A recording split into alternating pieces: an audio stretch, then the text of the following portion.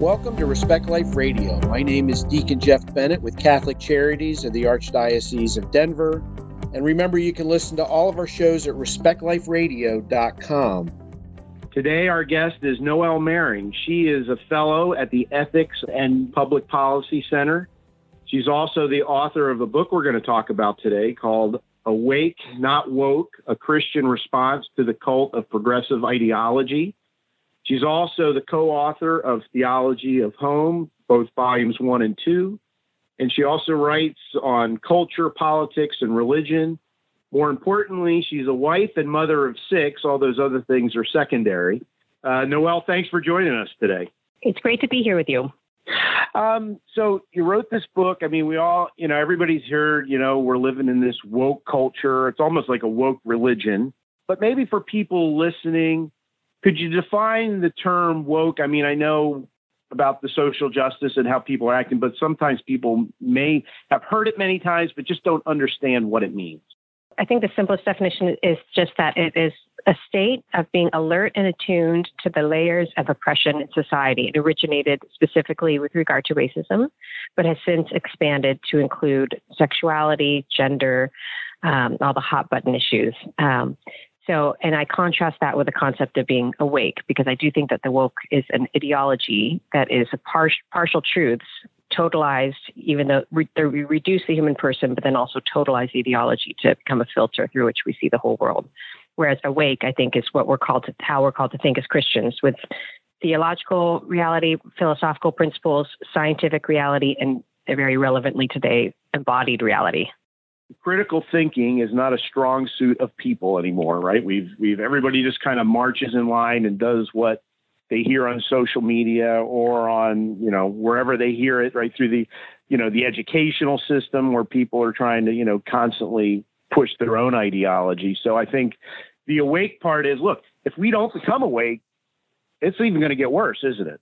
Yeah, I think so. And that's the thing, is that it seems like this is, a cultural revolution that's, bloodless or seemingly bloodless, although I do think that there's human casualties for sure. But I think it's really hard to see it. And so I think that's in regard to what you're talking about, that we're so propagandized. We have so many slogans. We have so much media affecting the way we view everything. And the school systems are oftentimes not doing any favors and actually doubling down on that effort to kind of reduce the way that we think. So yeah, it's really important to start seeing this more clearly and really stepping outside of the time in which we live and trying to analyze what's happening and see it with a real clarity of truth. Well, and I think you did such a good job of, just kind of going through the chronology of how this began. You talk about Hegel, you talk about Marx, you talk about the Frankfurt School. All these things, I think sometimes people think, they woke up one morning and this just happened, but this has been in the works for a long time, hasn't it? Yeah, I think that's right. I mean, it seems like it's on everyone's radar now because it's escalated and sort of exploded. But, for a long time, I think we just thought it was something in the ivory towers of academia. It was just something that happened on college campuses. And the assumption was that once these kids get into the real world, then they will kind of snap out of this kind of social justice, identity, politics stuff. And I think we've seen the opposite happen, whereas those kids that actually are the ones, beginning to take over the levers of society. And I think the older guard is sort of intimidated because there's such a militancy to that sort of ideology that they want to be on the quote right side. And so it gives this group, which the true radicals, I think, are a minority in number, but they really are able to develop quite a bit of dominance because of how militant the ideology tends to make them be, and how they have tools in their toolbox that we don't have. So they're willing to silence dissent. They're willing to cancel dissent. They're willing to dominate. And I think that we've been caught off guard by how militant it's become. But you're right. There's a long intellectual history towards all this. The writing is quite clear. It's very clear what their goals are and what they ultimately want.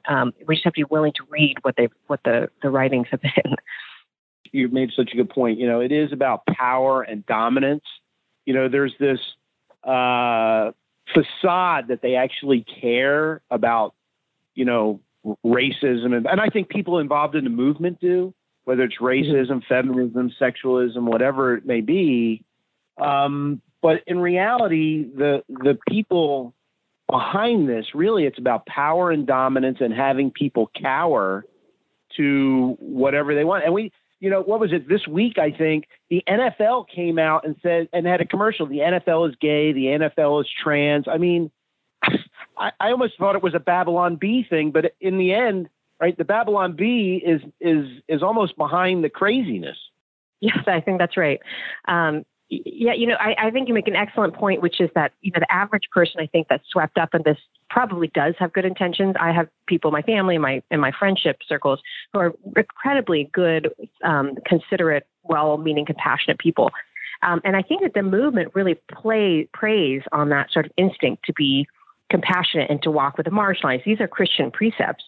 And I think but it's very confusing in the way it sweeps people into it. So it preys on that sort of instinct to walk with the marginalized, and then introduces all these disordered principles that really have all sorts of implications and effects that I don't think that most people anticipate. And they can't believe that the movement actually believes to the degree that it does, the sort of more radical aspects of it. So it's good to make that distinction that there are people all along a spectrum of how radical they are in this movement. But yeah, when you talk about the NFL, I mean, even over the past month, just the corporations reaching out to me to make sure that I know how much that they're celebrating, homosexuality, is just so bizarre. It seems like that we've done so effectively, made the American flag seem tarnished, with sort of this stain of racism. And what we've done is replaced it with the rainbow flag. And it's really become our new civic religion. We fly on our embassies all over the world. We have all of our corporations, all of our institutions flying this flag. It's so bizarre and cultish when you step outside of how used to it we are and really look at it. But I think we need to see it in that way and just see how strange this all is, and disturbing.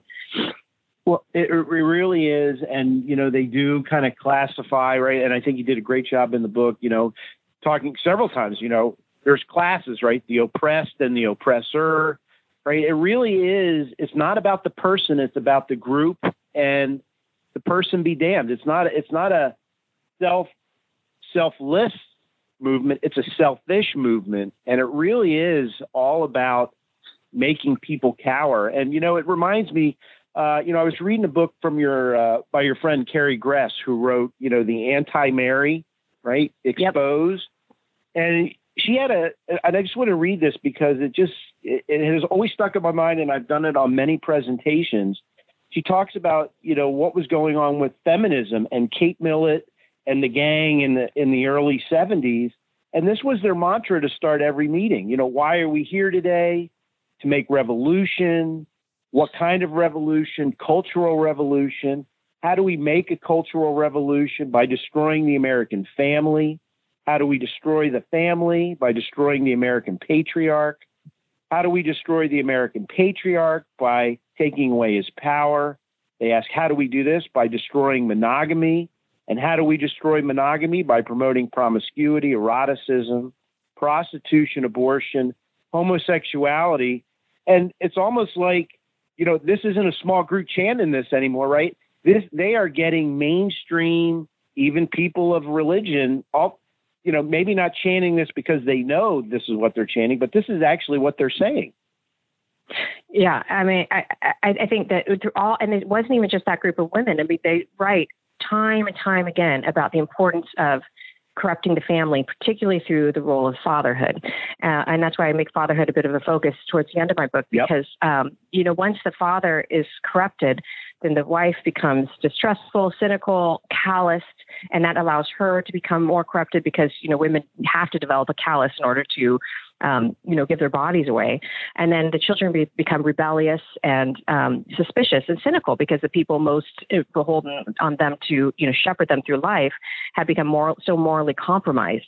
So this is the introduction for a child into the love of God is through the unit of the family. And the revolutionaries were right. You corrupt the father, you corrupt the family, you get to God, you get to, you corrupt everything else, all of society, all institutions start to crumble. And so, it was utterly premeditated, designed in a way that seems pretty diabolical, and it created a whole host of social pathologies, and then points to those social pathologies and says, oh, look, we need, more socialism, or look, we need to destroy the patriarchy because of the Me Too movement. Well, a society with corrupt men is not in excess of manliness, it's in want of manliness, right? But because the truly manly man is the holy man. And once you corrupt that understanding of what a man is, then we're going to have a society with abuse and exploitation and all these things. But the ideology really introduced this into society onto and in a way that put it on steroids. Of course, it's been with us through the fall of man, but they exacerbated and exploited and introduced all of these pathologies into our culture, and now they're using them as evidence of furthering their own ideology. It's totally bizarre and frustrating. It really is. And I think, the importance, you said before, right? They have a toolbox. They have a lot of tools. They have a lot of things at their arsenal, but we have Jesus Christ. And when you live in a world, right, where Jesus Christ gets minimized, it just opens ourselves up to what you're talking about. And you know what? If we're parents or grandparents, we ought to be really concerned for our children, shouldn't we? We should be. I think we no longer can remain neutral. I think we all have to realize that this fight is coming for all of us, and it's beholden on us all to resist it.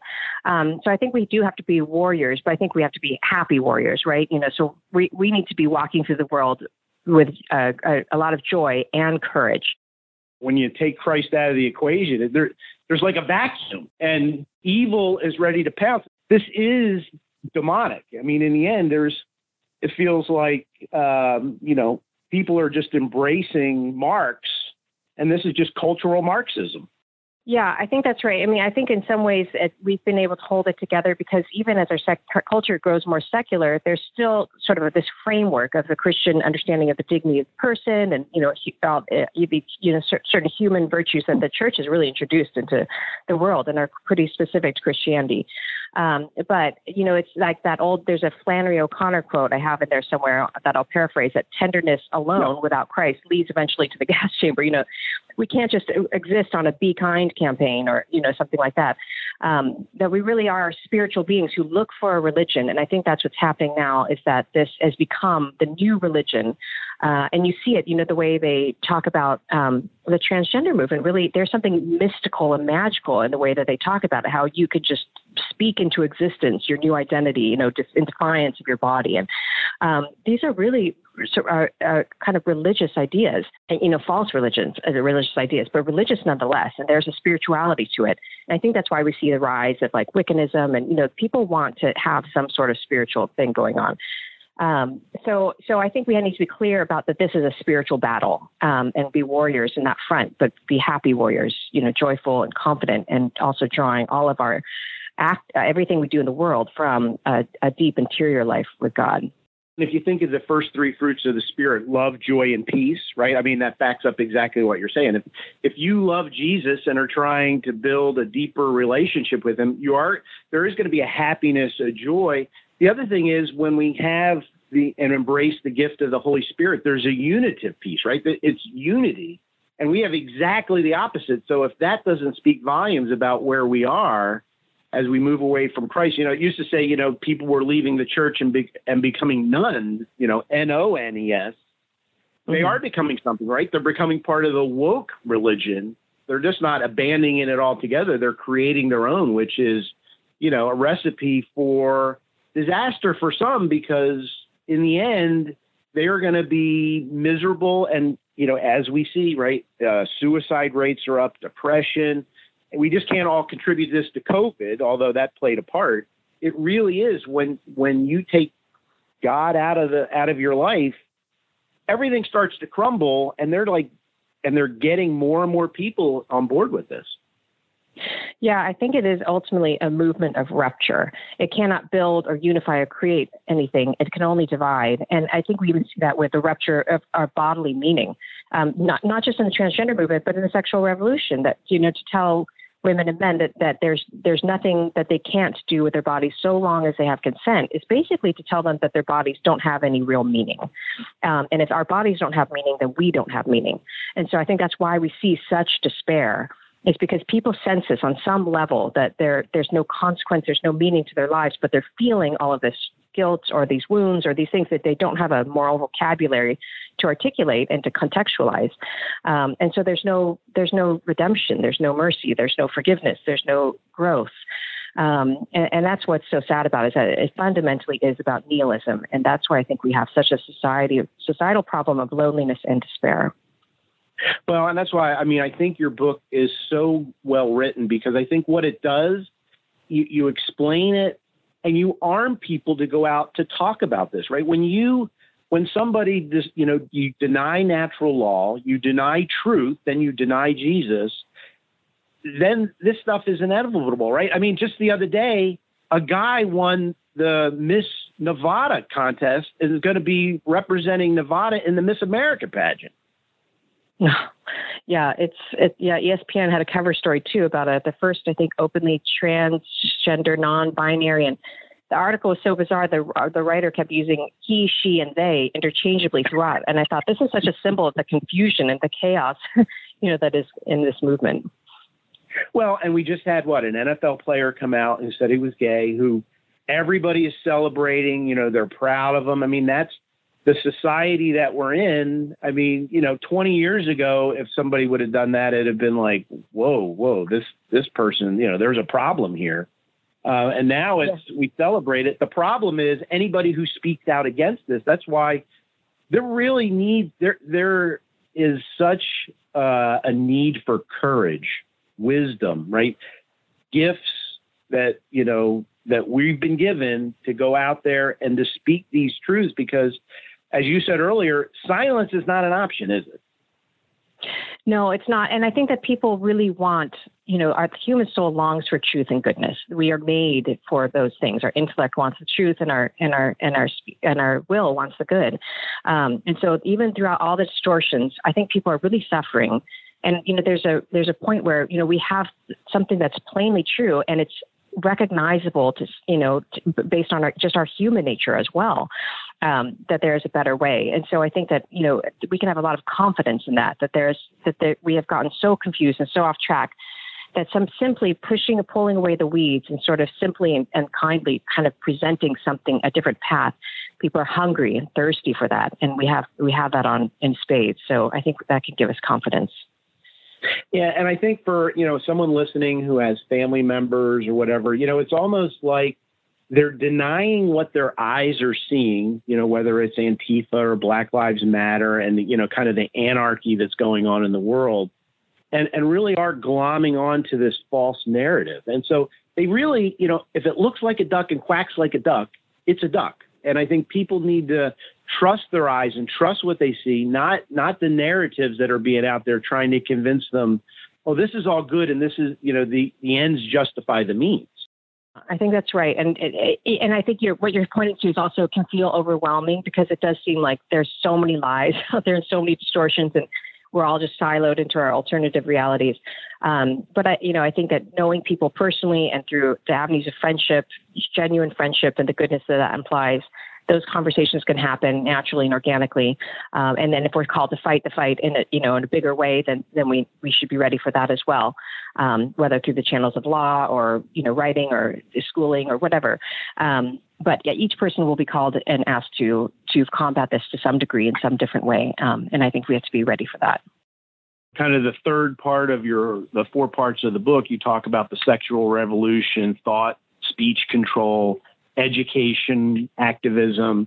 These are all things that we are seeing, and those are all places we can fight, right? We can't change how we speak. We can't call a he a she or a she a he, because, again, it's a denial of truth, which is a denial of Jesus. We need to understand when we send our kids to school, whether it's K through, 8 or high school or especially college, you send them to a place where they're going to get the truth, not get thrown into that quagmire without any floaties and said, hey, I hope you can swim. Yeah, the schools have really escalated things. I mean, including Christian and Catholic schools. I wrote a piece for the National Catholic Register recently about this, and I've been hearing from parents all over the country.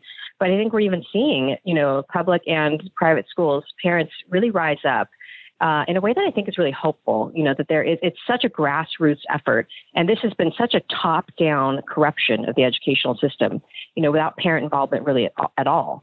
It's really an elite sort of infiltration of all of these institutions, not only the schools, but the media and, popular culture and Hollywood, all these, and politics. And so the grassroots effort is probably going to be the way in which most people get involved. But also there are a lot of people who are trying to create new institutions, I talked to a Catholic filmmaker, and he really has, interesting ideas for how to kind of reclaim the arts in that way. And there's a lot of energy and I think ability and talent that's being devoted to this that can give us a lot of encouragement. I guess the good news is evil always overplays its hand, right? It's never enough, and it's always got to go more to the extreme. But we're not at the extreme yet. It just doesn't feel like it. It just feels like things that continue building momentum. But I will say I agree. Parents are starting to speak up. I mean, if you watch, Twitter or you get on social media and you see parents getting up at school board meetings, I mean, heck, even Bill Maher is getting irritated with what he's seeing out there. So there are some cracks, but it really is something that we need to speak up on. The educational, don't send kids to school where this kind of stuff's going to happen. And it is scary because our kids are going to grow up are growing up in an environment that, we would have never dreamed it would have happened this fast, at least myself. I don't know about you, Noelle. Yeah, no, I think that's absolutely right. The kids are growing up with these messages everywhere. And so it just makes it all the more crucial, as you say, to pay attention to what's happening at their school and pull them out if the school is intransigent and doubling down on this type of thing. And either homeschool, there's great schools around the country. I know it's no small task to move somewhere for a school, but I do think it's that important that has to be on the table. But also just to form our family lives in ways in which the spirit of our family life creates a lot of a really positive thread in the kid's life, so that they see, well, my family believed all these different things, but they were beautiful and they were actually good, and they helped me improve.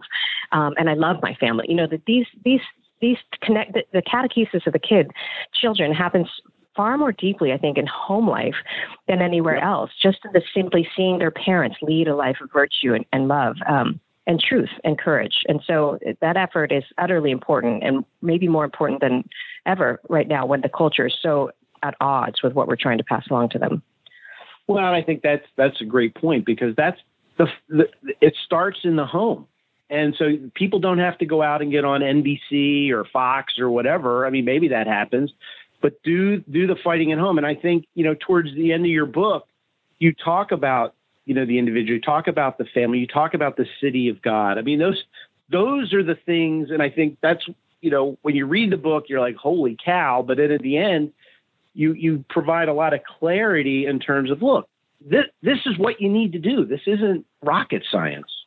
Yeah, in so many ways, I feel like the woke movement makes people anonymous. It makes them unknown. It reduces them. It makes them, a piece of a mob or a piece of a crowd.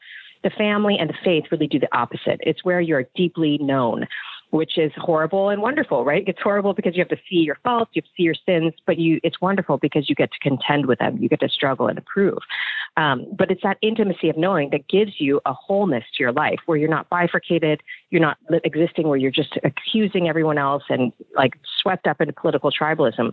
But rather, the church and the family invite you to look at yourself through the sacrament of confession and examination of conscience, and through just the intimacy of family life. And then through that process, develop a humility and ability to understand your need for a savior, and then look upon the others with more mercy. So these are really the avenues that are utterly diametrically opposed to what the woke movement is trying to do. But it's the only route to true happiness and true wholeness in life.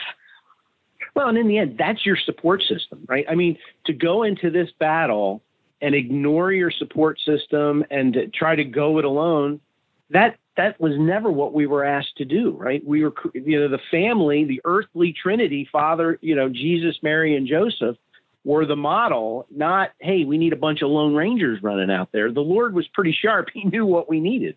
He meant us to be in community. And I think that's what they've done, is that as they destroy the family, they give, it's like the analogy I use somewhere is that they want to give you a facsimile of the family, but it's almost like not having a family life and joining a gang, that you have this kind of veneer of loyalty and community, but it's all based on unity by guilt, and the hammer is hanging over your head too, in case if you betray, So I think people want to be in community, and we've been given, what that community ought to be: a church, or the family, and natural friendship.